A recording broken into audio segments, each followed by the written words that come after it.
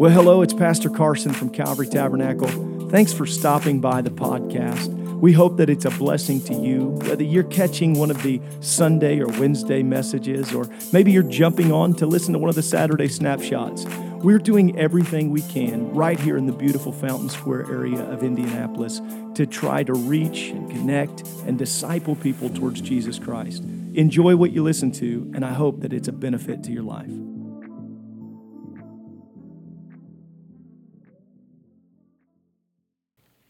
So we're going to talk tonight.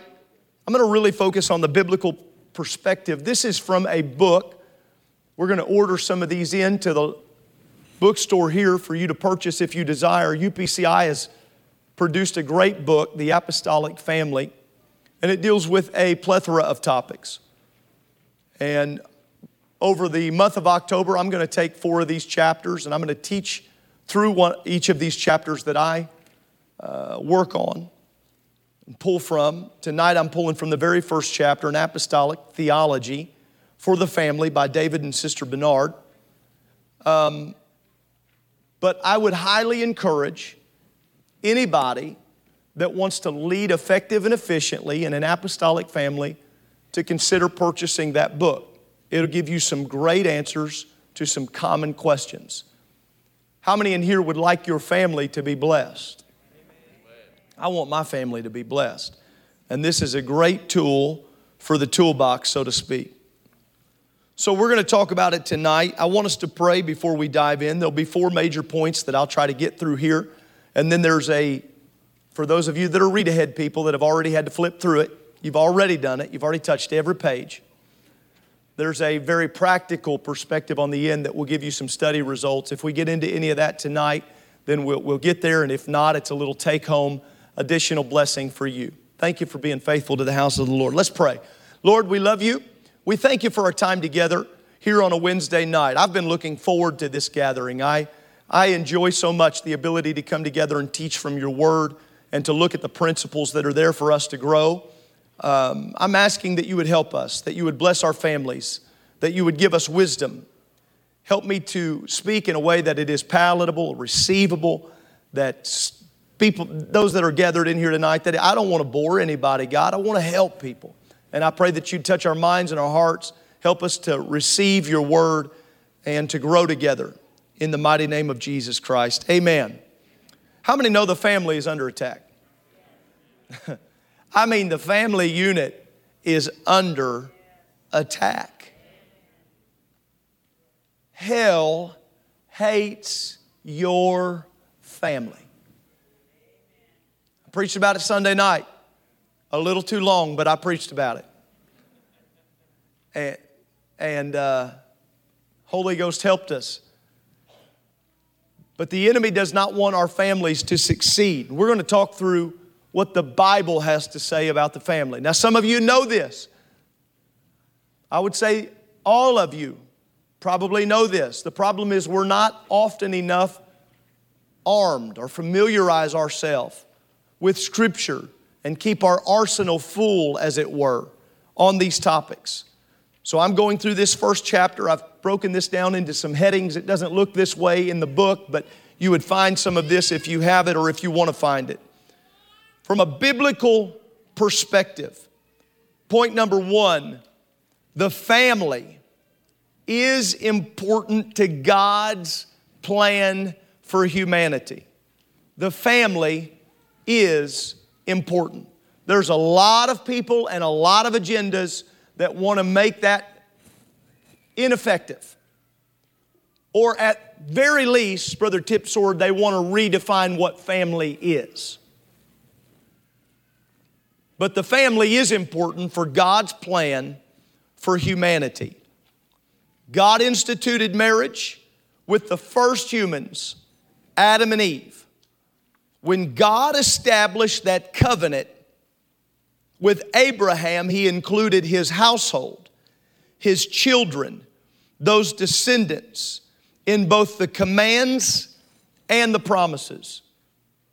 If you open to Genesis 17, you can begin to read through that. There's some songs that we're singing as of late. One, the blessing specifically, where we're talking about to be upon you and your children and the move through generations. But if we're not careful, Brother Ben, we really like the promises continued, but not so much the commands continued. I love the promises thing. Give me my inheritance. Right? You get the house. I get the house. Yeah, and the taxes. I don't want the taxes. Then you don't want the house. It's part of it. It's part of the process. So he said, you know, they got the promises, but they also got the commands.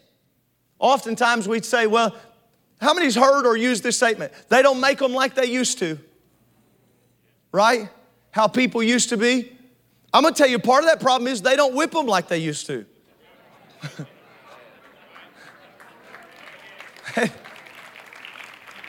Oh, that pastor, he believes in abuse. No, I don't, but I do believe in the word.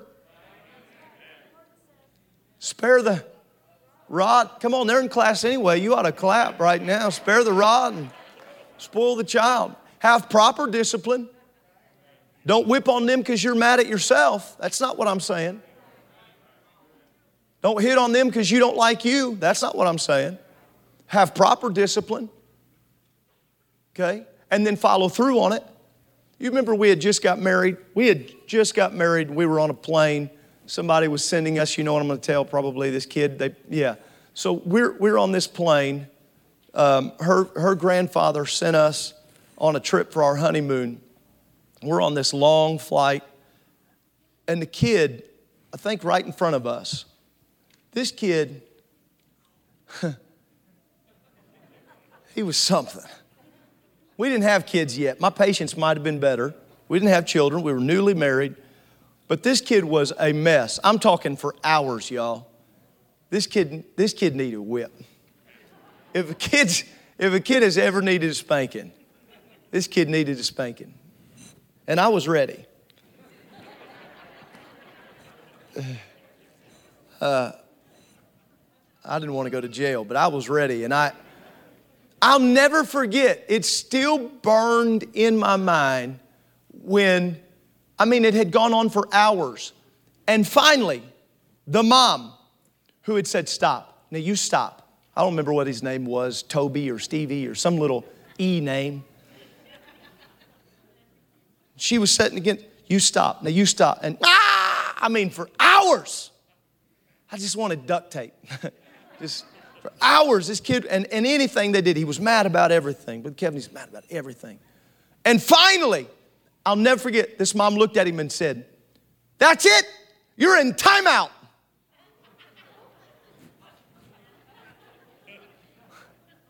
Where's he going? Timeout from what?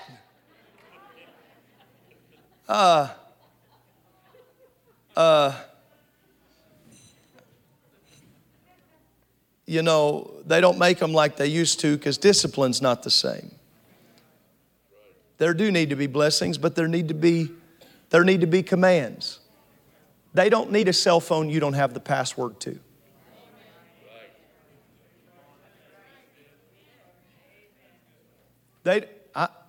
Good news is I can tell you I'm not on Facebook. I have a joint account, which means my wife has to tell me anything that happens.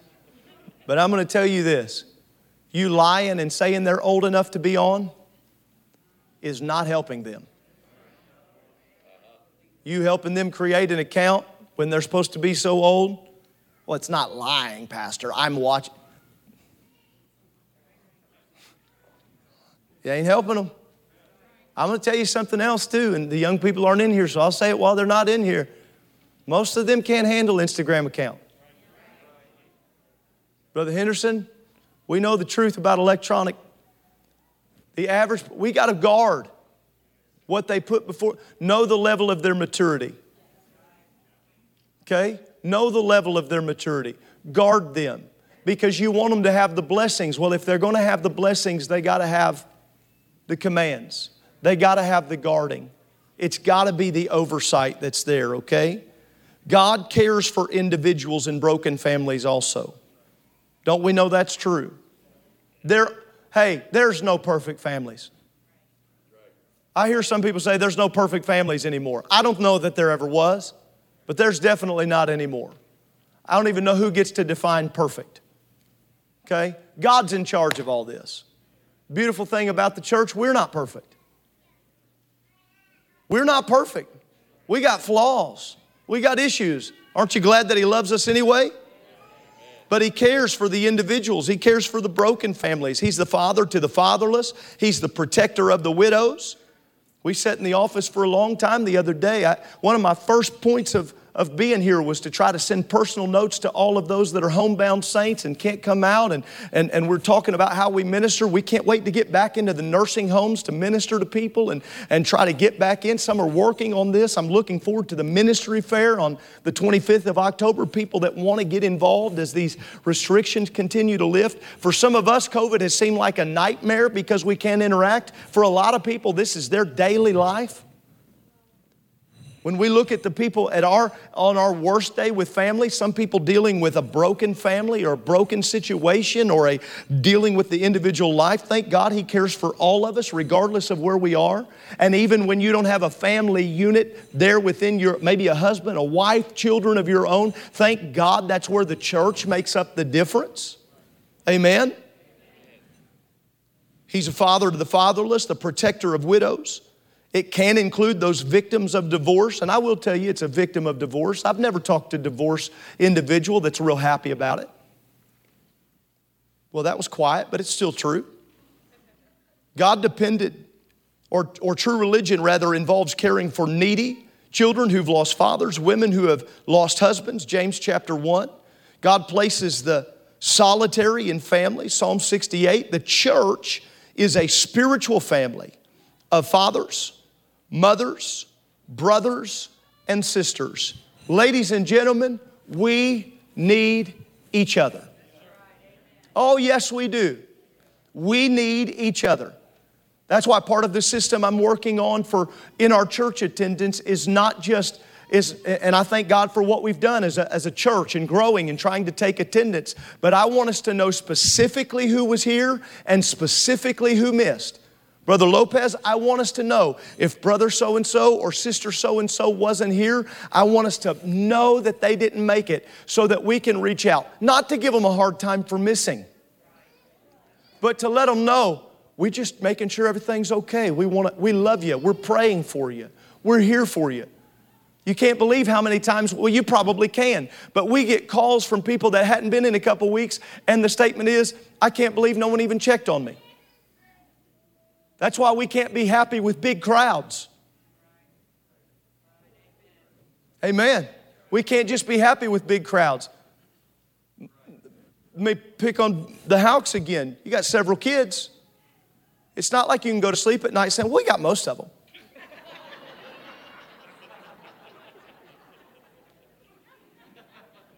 Right? We got 4 kids, and so I'm constantly, when we're in public, counting kids. 1, 2, 1, 2. Right? Anybody with kids knows what this is like. Brother Titus, there's never been a time when I only got to 3 and thought, close enough. Hey, it shouldn't be that way in the church either. Shouldn't be that way in the church. And we do weekly numbers where we look, where were we this year? And I want to be able to look next year on this Wednesday night. I promise you, a Thursday, tomorrow morning, 1 year from now, I'm going to want to know what was the number on this Wednesday night and what was the number on that Wednesday night. I'm going to want to know, have we done anything? What does our trajectory look like? But the reason I'm looking at that long scale means nothing to do with what I'm looking at this week. I want to know who's not here because they're ill. Who can we be reaching to? Sister Lamanda and the groups that doing the pocket of seeds and making meals for so many. I'll tell you what's happening there. That's helping the family recognize, hey, it's whether you have other family members. Some of you have family scattered all through the church, and others come with not one single family member. But every time we come, we ought to feel like everybody belongs in the body. Amen? That's what it is. That's what the apostolic family is all about. When you've suffered through a loss, you've still got family. Amen. Point 2, the family is based on marriage between one man and one woman who make a lifelong commitment. Now listen, anything we teach tonight, if you've already got in a place where you've suffered loss or you've been through a divorce or listen, life happens, folks. I need more amens on that. Life happens. Things happen. And the grace of God allows us to move forward, and thank God for it. Thank God for it. But the world does not want us to agree to this biblical concept right here. Marriage is based on a family where the marriage is between one man and one woman who make a lifelong commitment.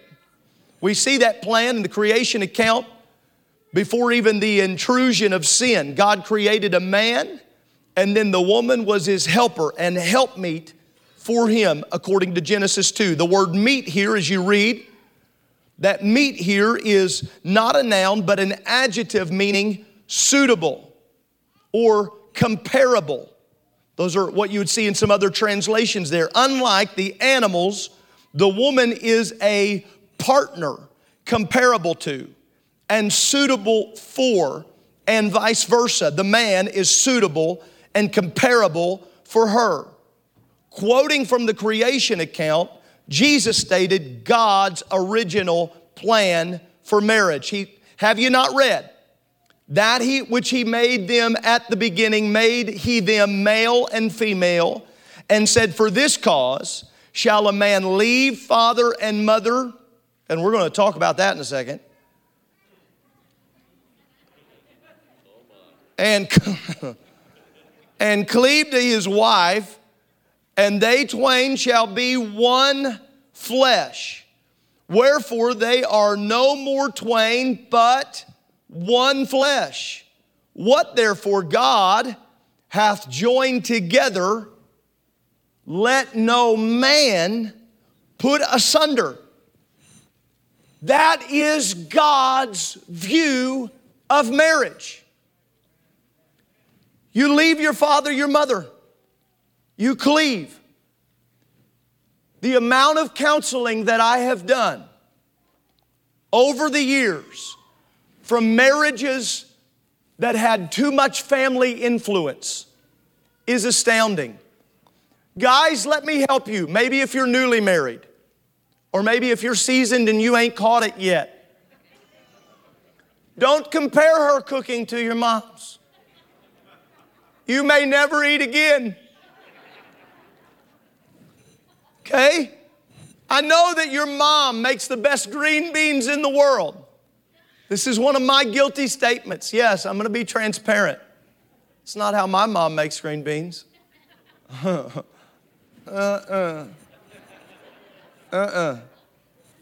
Bad line. Don't use that line. Okay? Ladies, let me help you. Don't emasculate your husband with words like, well, my dad can fix anything. Why don't you go back and live with your dad then? Why don't you, oh, I felt a little witness in the room right there. Felt some guys ready for the camping trip right now. Why don't you just go back to daddy's house? Dad can't fix nothing. Your dad's busted up. Your dad, oh, I feel something in the room right now. I do. Man, I've never had so many guys in tune as right now. But we compare. Some of you moms that have kids that have got married, stop hovering. Oh, Pastor, you're meddling. You're meddling, Pastor. Now, I'm going to help you. I'm trying to help you help yourself. Okay? Don't make her have to fake a smile every time you come around. Hi. You came over again. Come on, I know what I'm talking about right now. Let it be comfortable. Let it be comfortable. There's good books you can read. There's good YouTube stuff you can watch. I know it's personality based. I'm not asking you to stay disconnected. Be connected, but be conscientious to what's being dealt with. Because when a marriage happens, they're supposed to leave and cleave. They are. They're supposed to leave and cleave. That's where we're at. Marriage involves, point 3, a public leaving and a public cleaving. Come on, all your non-married years, all your dating years, you wanted to get some cleaving in. I'll be careful.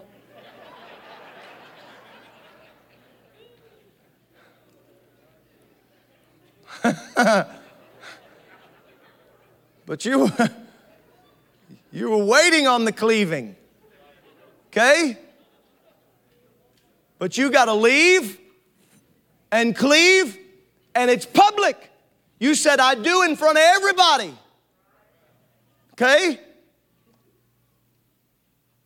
Let's look at this just a little bit. That public cleaving, it's that commitment to join together, that lifelong union of becoming one flesh, physically, emotionally, spiritually. We got to drive through that. Physically, emotionally, spiritually. Now, some of you can get there on different ways, and I love these conversations, and we'll do some of this month. But physically, guys and ladies, different. Thank God. But some of you can say, okay, physically, I understand. We can come together. Physically. Emotionally, that's a challenge. How many of you would be honest that are married right now would raise your hand and say, sometimes it is tough emotionally to find common ground? Raise your hand. Some of you are scared right now. Like, should I? Are we? No, we're not. We're good. We're good. We're good.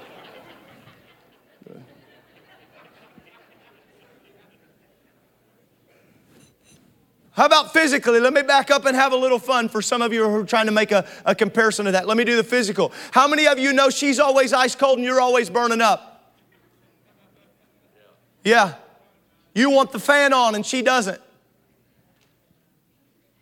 You're always turning it down. She's always turning it up. It's 97 degrees. How are you cold?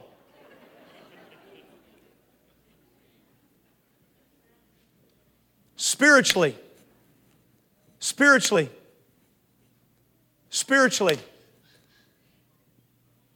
She shouldn't be the prayer warrior while you don't pray hardly at all. And I understand there's some sensitive topics in the room because we have some that come without spouses. To that end, I want to tell you, you do everything you can do. And don't you feel guilty about it. But if you're both in the church, you're both trying to live for God, it shouldn't be one spouse or the other that is the one who prays. Now, you might pray differently. You don't have to pray like the same person, but you got to pray. You got to seek God. You got to try to be spiritually in tune. I love during premarital counseling, I ask some of the fun questions. I try to ask them some of those questions that I don't think they've thought about yet. I make them write down their answers privately and then turn them around. I love the way they look at each other like, I didn't know. I don't know you at all. How many know things change once you get married? The things you thought were cute. I'm just wading in tonight. The things you thought, they're kind of, it's kind of annoying, but it's kind of cute. It won't be kind of cute after marriage. Trust me, if it was kind of annoying, it's about to be like nails on a chalkboard. You never even noticed, all your dating, you never even noticed they chewed with their mouth open. Somewhere about 4 months in, why do you chew like that? This is real life, folks. This is real life. But where I watch it Where I watch it get hurt, and where we've all watched it, is when they do not leave and cleave. They'll find themselves venting to family and family listening. Family, when they try to vent to you about their spouse, especially if they're both trying to live for God, I'm gonna hurt some of your feelings. You don't need to listen to all that. Mama, he ain't your baby no more.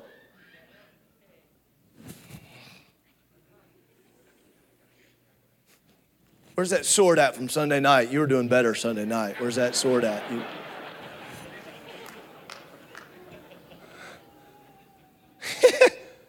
He is my baby. He'll always be your baby. He's 300 pounds. He is not your baby. He's got a full beard and 2 kids. He's not your baby. Okay?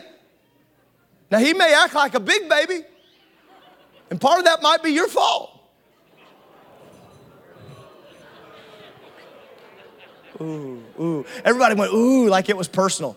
Like everyone knows who I'm swinging at. Woo! And I love when everyone does that because it's like there's no chance it could be me. Like, woo! Whoever that is for.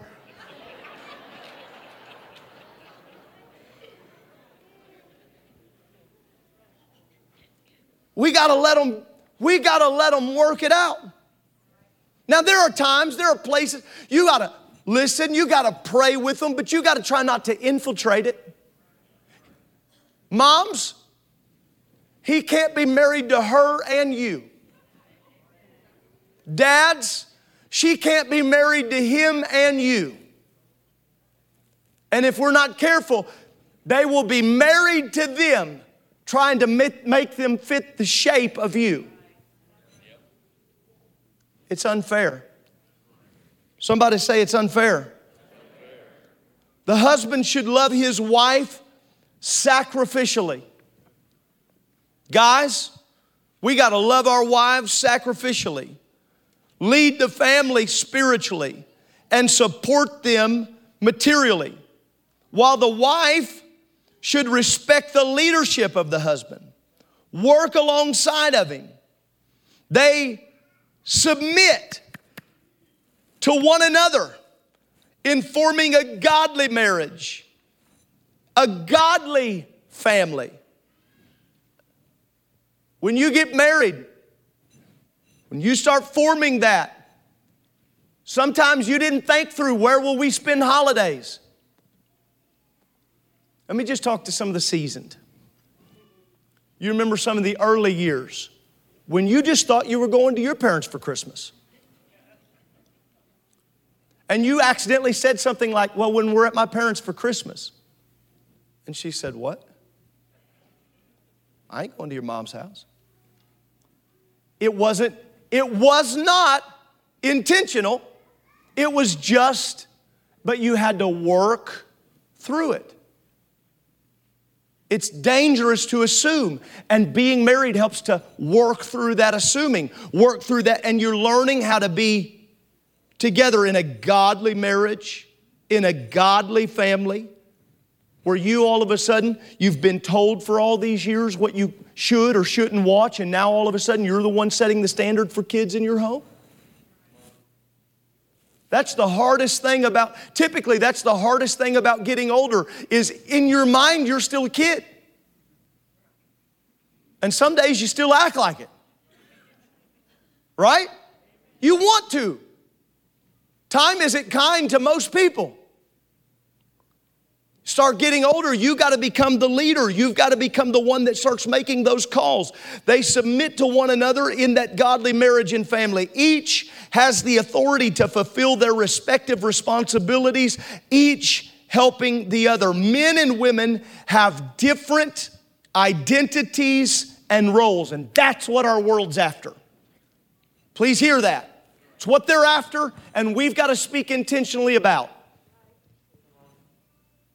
We don't have to beat the world over the head with this like it's a new concept, but they're trying to introduce a new concept to be normal or normative for us, and it's not. We believe that we look through this lens. that men and women have different identities and different roles, but they both should have equal value, respect, and spiritual status. Guys, she's not your doormat, right? Married or unmarried. You need to know this. The opposite sex is not your doormat. Ladies, he is not your errand boy. Let me help every lady in the room. If you want the garage cleaned, don't say these words. Our garage always looks trashy. You ought to clean the garage. If you could keep the garage clean like Jim keeps his garage clean, don't you ever. Don't ever. The chances of him cleaning that garage, and if he does clean it, he's going to get madder at you with every box he moves. I don't even know how God linked me up with her. I prayed she wasn't talking about. You got some things you could move, I'll tell you that much right now. You laugh because this is life. You want to help him? Guys, I'm going to tell the truth. Guys in general, most studies say, unless you're the anomaly, you want to have him clean the garage, brag on him. Play into that male ego that God designed into him. Nobody cleans the garage like you do.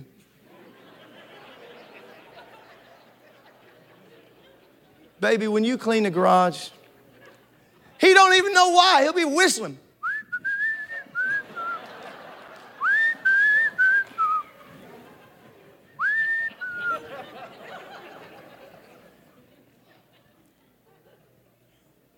Kindly affection to one another. Loving one another. If the only way that you can get your way from your spouse is by being demeaning to them, you got to reevaluate everything. I can typically tell you when a spouse treats one another like that, they don't pray together. They don't pray together. It's hard to talk to somebody that way that you spend time praying with. Prayer together builds respect. And I will tell you this, I have had so many that tell me, well, we can't pray close to each other because it's awkward. It's awkward. Now, I understand that maybe you're not going along to, I don't know where you fit, your personality and where it is, but I will tell you this, you ought to be comfortable to pray together. Be comfortable to pray together. It'll help. It'll bring a mutual respect one for another. Men and women working together, this marriage, it's the co-equal partnership before God. Husband and wife are heirs together of the grace of life, according to 1 Peter 3. They are partners socially, economically, physically, as well as spiritually, forming one family unit for mutual benefit. Okay? Mutual benefit. And I don't know how far I want to dive into that for the sake of time, but I learn how to honor one another, build one another, encourage one another. Such a marriage is the means for nurturing children, teaching them to love God. Ladies and gentlemen, if the church does not have your kids long enough to be held responsible, okay? Based on their attention span, if we get them, if they've got youth service once a week, say we even get it a couple times a week, you take that, you divide that out at 365 days, we get them for about 1.5 days worth of teaching time, and then you start dissecting that through attention span, we don't have them long enough for you to blame somebody else if they're not living for God. Now we got to do our job here. Pastor's got to do his job. Youth has to do their job. Sunday school, they got to do their job. They got to work hard. But how many know when we go home, we got to do our job? Okay? We got to do our job. We got to do it to the best of our ability. You train them up in the way they should live. You do your best. And I hate to tell you this, but it seems like some walk away.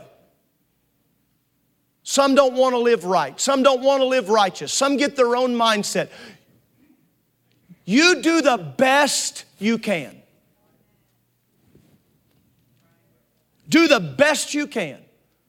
And then like I taught last Wednesday night, if your kids outgrow it and you can start duplicating yourself in somebody else, then you start duplicating yourself again.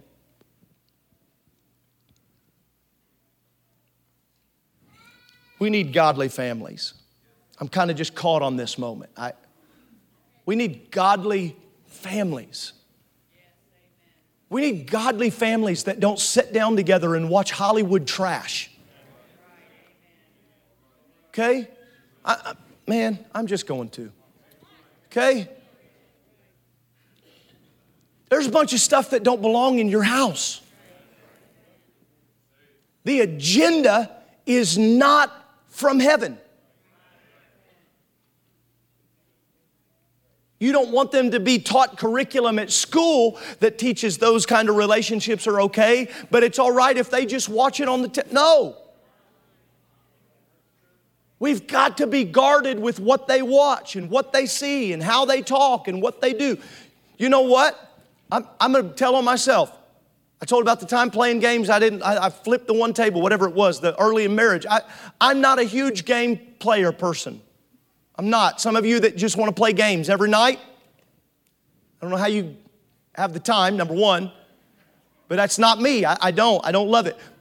But we try to keep a Monopoly game going. We try to keep a pool game going. We try to keep wholesome, just interaction with families, spending time together. If your game's Monopoly, find out what your game is as a family. And somebody in here thinks Monopoly's of the devil, whatever. Then find one that you think is not. Angels Uno, whatever you want to play. You just find something but something that your family can play and spend time together. Spend time together. Now I'm going to say this right now. Divorce undermines the divine plan of God. We know that. I've never talked to one person that said, I think divorce is what God had in mind when we got married. Nobody goes into marriage hoping for divorce. But how many have lived long enough to know it happens? Ooh, it's dangerous ground, Pastor. Got to be careful there. This is where we live, folks. Moses was talking about divorce. This isn't new. But it does undermine God's divine plan.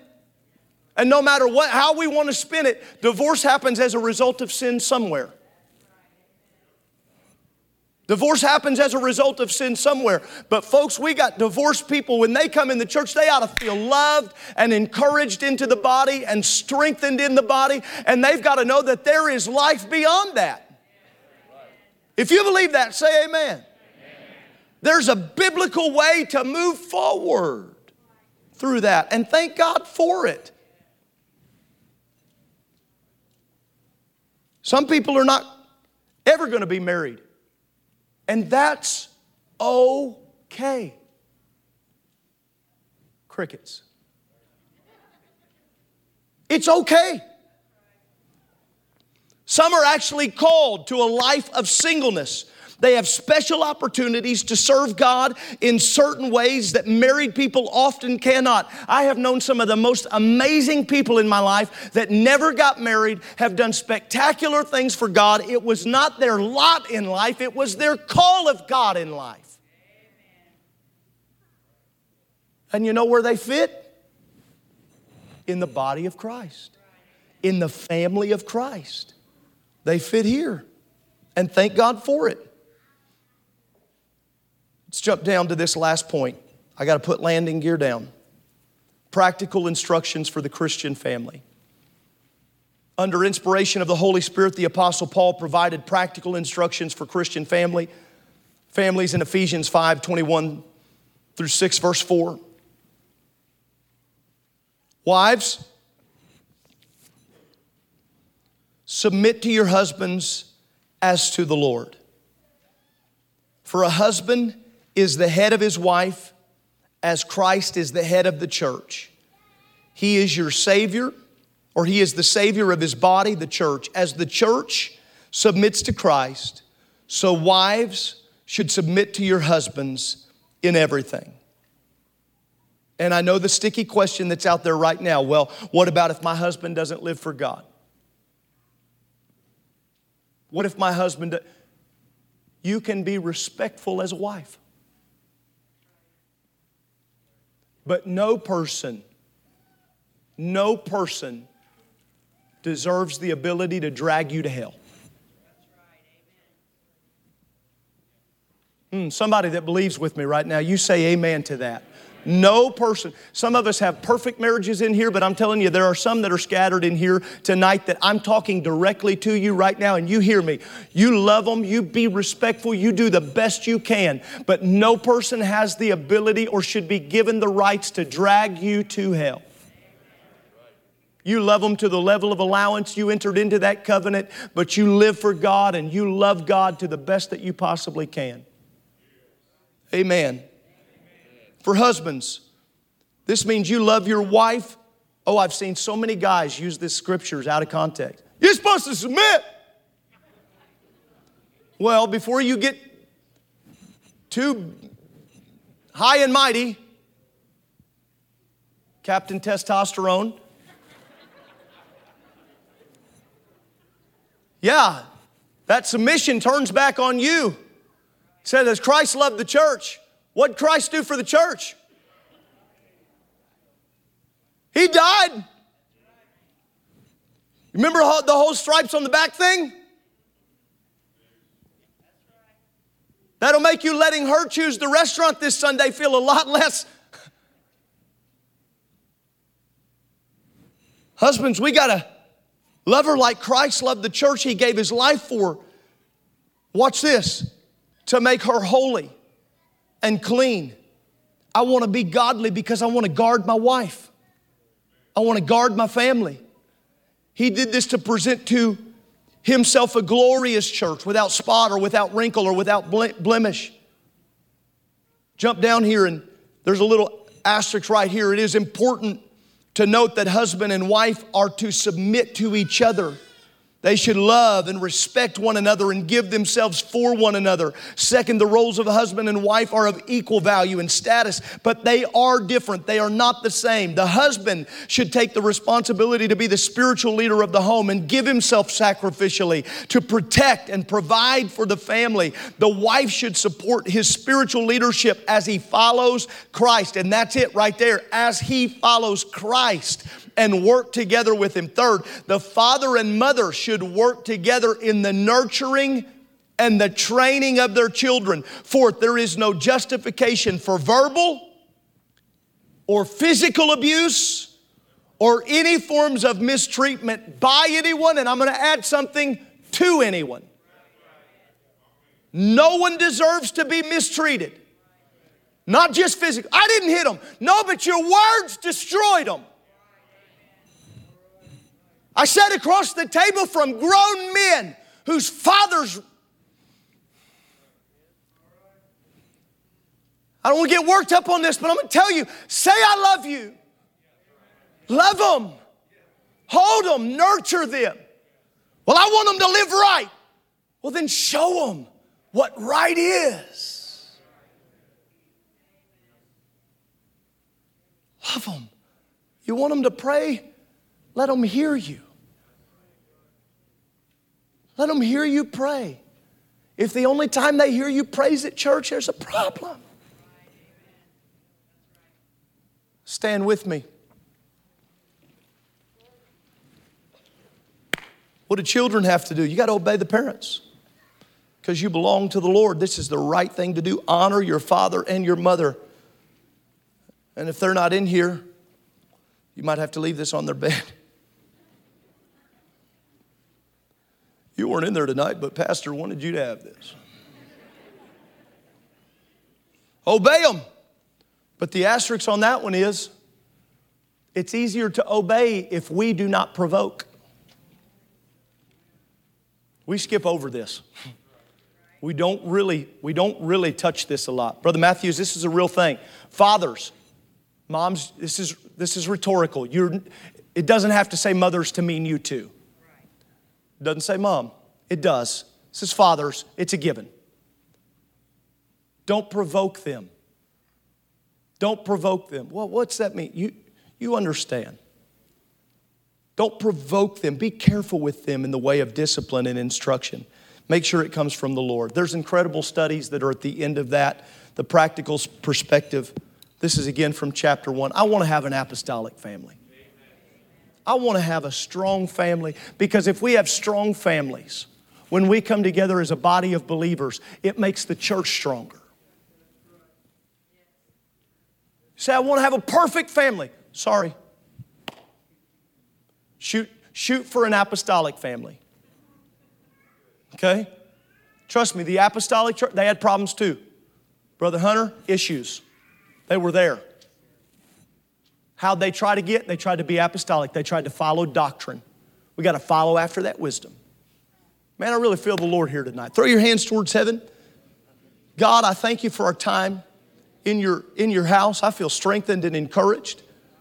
I thank you for the great families of Calvary Tabernacle. We want to be apostolic, which means we want to have the apostles' doctrine. We want to know what you have taught to the church.